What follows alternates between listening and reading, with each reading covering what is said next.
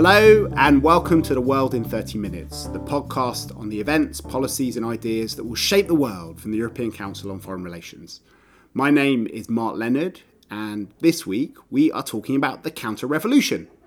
I was in Vienna for a number of meetings, but I also managed to catch up with Michael Ignatieff, who is currently the rector of the Central European University, but before that was the leader of the Liberal Party in Canada. But to most people, he has forged a reputation as being one of the most thoughtful and influential historians and theoreticians of the ideas of liberalism. He wrote a biography of Isaiah Berlin. In the 90s, he wrote and made a series of television documentaries on blood and belonging and the new nationalism in the Balkans.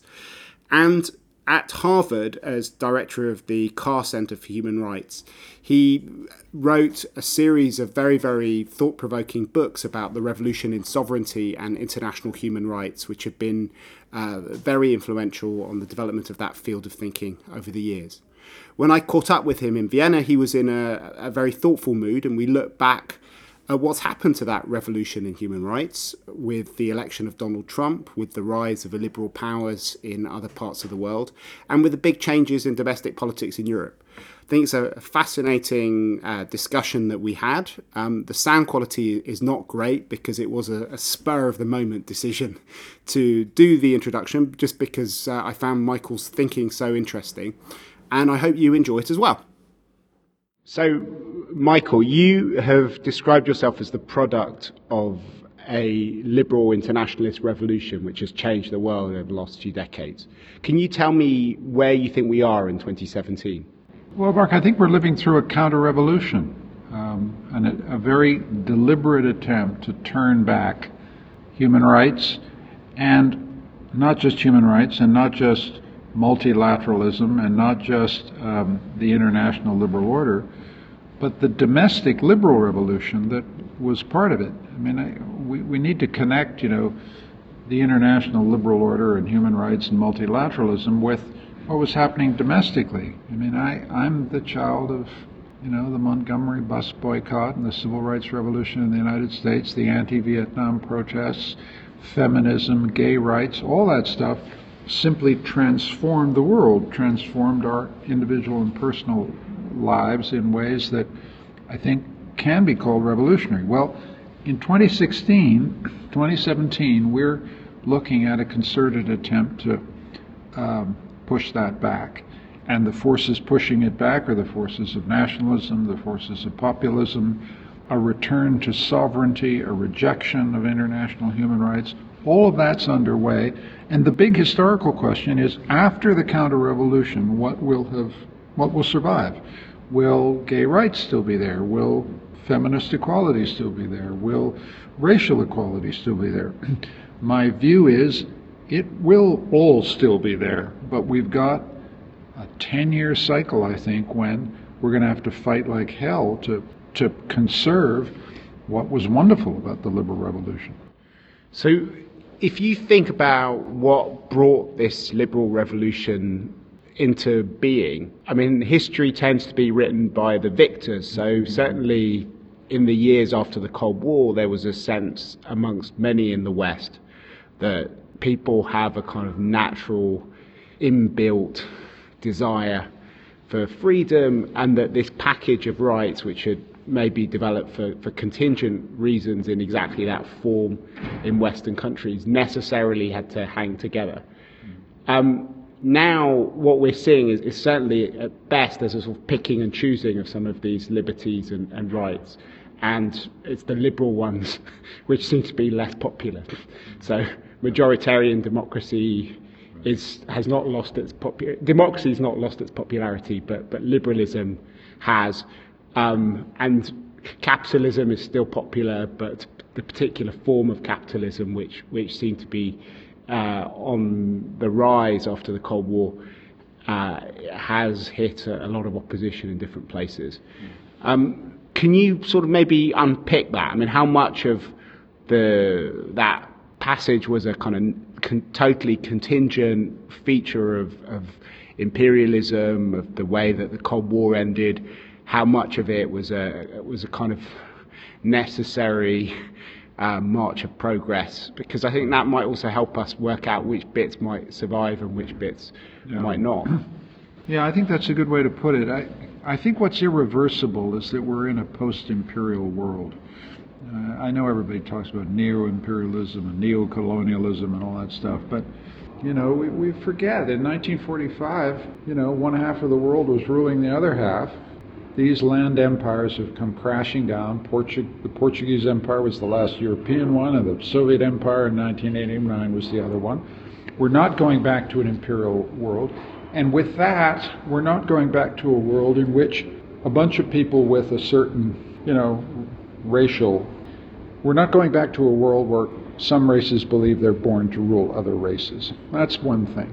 I think racial equality is going to be stubbornly impervious to the counter-revolution.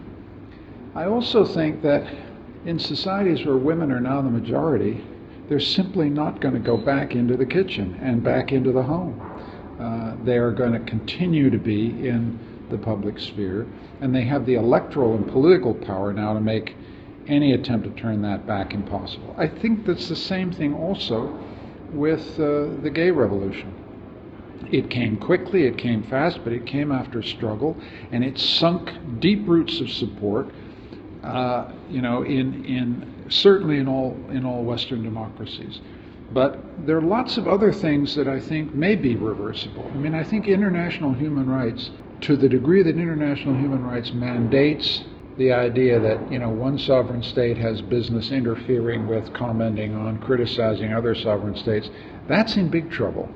And that may be much more reversible than we think. Sovereignty has made a comeback in a way that I don't think we anticipated after '89, but I think it's back, and it's back for a really important reason that we didn't see coming, which is we thought democracy and human rights advanced hand in hand, glove in glove, and in fact, human rights and democracy were always on a collision course, because to the degree that democracy is the sovereignty of citizens in a determinate state, those citizens, when they make a majority decision, can feel, why should some outside group, the Open Society Foundation, Human Rights Watch, Amnesty, tell us how to make our own decisions about our own societies?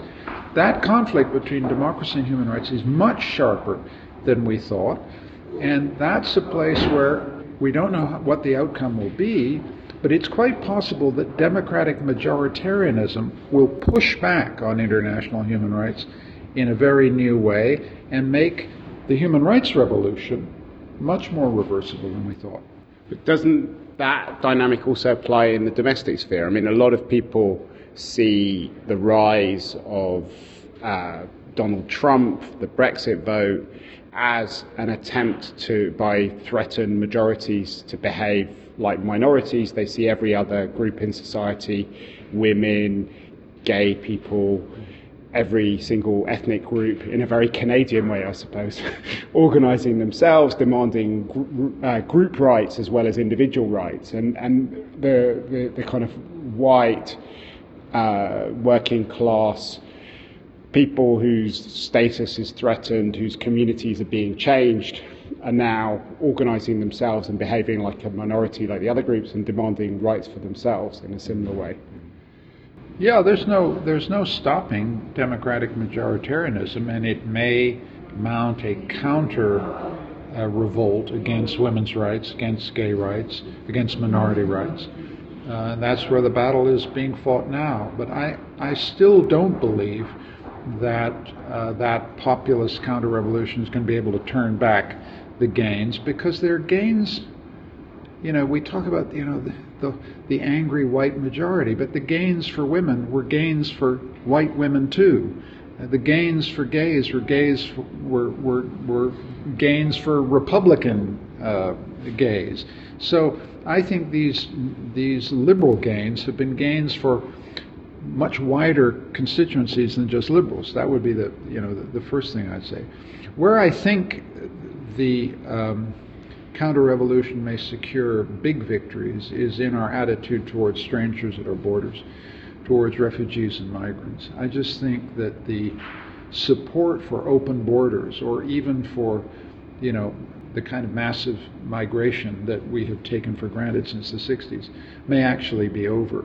Just as I think that the tacit support for free trade may be in recession, I think I can see much more protectionist, much more sovereigntist, much more closed borders in the future. But within those societies, I still, maybe I'm whistling in the dark here, but I can't see that the feminist, gay, and racial equality revolutions will be turned back inside those societies.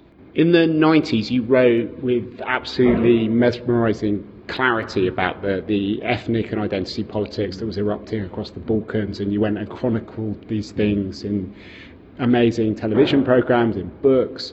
How much of a read across do you think there is from the concepts that you were looking at, that you're analysing then, with what's happening in many Western countries today? I think there's no question that there has been a return of a certain kind of nationalist identity politics. Hungary for Hungarians, the Czech Republic for the Czechs, Slovakia for the Slovaks. It's a little more difficult to say Canada for the Canadians since we're so multicultural, and that may be the limit. To the degree that we have multicultural, multi-ethnic populations now, the only way we can bind those folks together in a common project is a kind of civic nationalism, in which we say what we care about here is not some ethnic, linguistic, historical set of common roots, but in fact common attachment to values, and we hope those will be liberal values, but they may also be much more conservative values. There's no reason to suppose, for example, that in multicultural communities that have come to a place like Canada or the United States or Britain, that recent Pakistani or Bangladeshi or Muslim immigrants are going to align with liberal values. They may align with much more conservative values based on family, based on faith, based on these things. So that those battles are going to go on. Why are they occurring at all? Because people need identities. They need belonging. They need attachments. They need a sense that their life goes on beyond their life and began before their own life began, with a sense of connection to,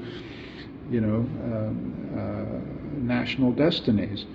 And I think liberals, I'm a charter liberal, have never been very understanding of that. We've always thought of those emotions as being atavistic, primitive, reactionary. And not so. I think we need a liberal patriotism. I dare say a liberal nationalism, one that is as inclusive as we possibly can make it, but also says, if you come to our country, there's certain ways in which we do things. There are certain values that are, the very definition of what it is to be a patriotic Canadian or a patriotic American. And I don't feel alarmed by those emotions. I just think that's the world we're in. No, I agree. I spent a lot of the 90s trying to help craft a cosmopolitan civic version of Britishness, which took off with the Blair government. No. But in a way, I think that Brexit is a kind of revenge for that project, because what happened was it created a sense of inclusion amongst all the people who'd felt excluded from the much more ethnic notion of, well, I suppose it was Englishness under Thatcher. They suddenly felt that they were part of the country. And that then led to a backlash amongst the people who had owned the old identity but felt excluded from the identity of the London Olympics and the kind of civic nationalism as you're talking about. Yeah, well, but I think the thing we all need to keep our hair on in here and not set our hair on fire. We are in the middle of a counter-revolution, but the battles over these issues of identity is simply unending. It's not the case that with Brexit a definitive victory has been won for a certain vision of Britishness. The battle is not over. My view is it is just begun. Can I ask you one last question about the international order? Because you were also one of the people who has done the most to think through what an international human rights order looks like, what it means, the balance of responsibility between sovereignty and intervention. it's quite clear that a lot of the concepts that came to their fruition out after Kosovo in the early noughties are now on the back foot. But at the same time, it is interesting to watch Russia launching wars of intervention in different countries, China having a much less sovereigntist agenda than it did a decade or so ago. And I'm sort of wondering if maybe the liberal interventionism era might be drawing to a close, the postmodern idea that you intervene in defence of human rights, but there is a kind of pre-modern version of interventionism which we saw from Russia of defending ethnic Russians and a kind of and ethnic Chinese. It's not impossible to imagine Chinese going and defending Chinese citizens in other places, and a modern variant as well, where you basically see Assad being defended from his citizens. So it is a defence of the state against its citizens rather. So maybe the pre-modern and the modern variants of intervention might replace the postmodern ones. I mean, how do you see that whole complex of issues emerging? Well, you've described the terrain, very well. I think that liberal internationalism, that is, we're going to go into, Libya, we're going to go into Iraq, we're going to go into Kosovo, we're going to go into Rwanda because a state is making war on its own citizens in some way. I think it's very difficult now to sustain the domestic constituency in our own countries to do that. The weakness of liberal internationalism always was the weakness of its domestic constituency in our own societies, because any voter looked at liberal internationalism and thought, you're asking me to send my son and daughter to die for your ethical convictions about human universality? Give me a break here. That just sounds like war to me. It doesn't sound like humanitarian rescue. It sounds like war, and it sounds like risk. And I think that reproach against liberal internationalism, which was that we chose justice, we cared about justice more than we cared about peace, was a very justified reproach addressed to liberal internationalists like myself by our fellow citizens. So we all have to think about that. But the reality, looking forward just on that subject, is that in the future there will be states making war on their own citizens, chopping them into little pieces, massacring them in horrendous ways, barrel bombing them as Assad has been doing in Syria. And once again, the question that liberal internationalists ask, which is, what the hell do you do about this? Your fellow human beings are being killed by their own government. Do you propose to stand and watch that? That question will come back again and again and again. And the right answer is, you have to create an international coalition with international authorization to do this, or you don't do it at all. And you have to create domestic support to do it, or you can't do it at all. These are matters of democratic consent, and liberal internationalists, I think, fluffed over the issue of democratic consent. On the other side, as you say, it's not as if intervention is going to stop because the Russians are going to intervene on behalf of their ethnic nationals, the Chinese are going to do so. So we're looking at a century of intervention justified by state necessity and state these forms of ethnic partiality. And the challenge for the 21st century order is to define some rules to prevent this becoming completely chaotic and destructive of the state order. A liberal internationalist like me has never been casual about the importance of state sovereignty. We've always been accused of not caring about state sovereignty. I want sovereign states. I want respect for state sovereignty. I want to make it conditional on some minimal human rights observance. But I really don't want a world in which great powers think they can walk into the Baltic states on behalf of their ethnic brothers. I don't want a world in which they can walk into Ukraine. I don't want... Do you think that Western countries inadvertently opened that door? I think we did, because we had a lot of what's sauce for the goose is sauce for the gander, excuse the sexist metaphor, but they said, you did it in Libya, we're going to do it in Ukraine. I just think we all, to the degree that we can agree with anything about the Russians and the Chinese, it's going to be, there's certain rules of the international sovereign order which it is deeply in all our interests to obey. If that's a traditional answer, that is what I think we're going to have to come around to, because we don't agree about anything else, but we might agree on respect for sovereign independence and inviolability. Okay, thank you very much. It's been Pleasure. Fascinating to talk. Good, great. So that brings my discussion with Michael Ignatieff to an end. If you have enjoyed this podcast, please do give us a review or ranking on iTunes. It will help other people find the podcast and enjoy it as well, hopefully. And feel free to share your views about it with us. You can write to me at mark.leonard@ecfr.eu and with all your friends on Facebook, on ECFR's Facebook page, or on Twitter or any other social media or platforms that you're using to listen to this podcast on. You can find links to some of Michael Ignatieff's writing and thinking on the topic on our website, which is www.ecfr.eu/podcasts. But for now, from Michael Ignatieff and myself, Mark Leonard, it's goodbye. The researcher of ECFR's podcast is Ulrike Franke, and our editor is Pauline Goemin.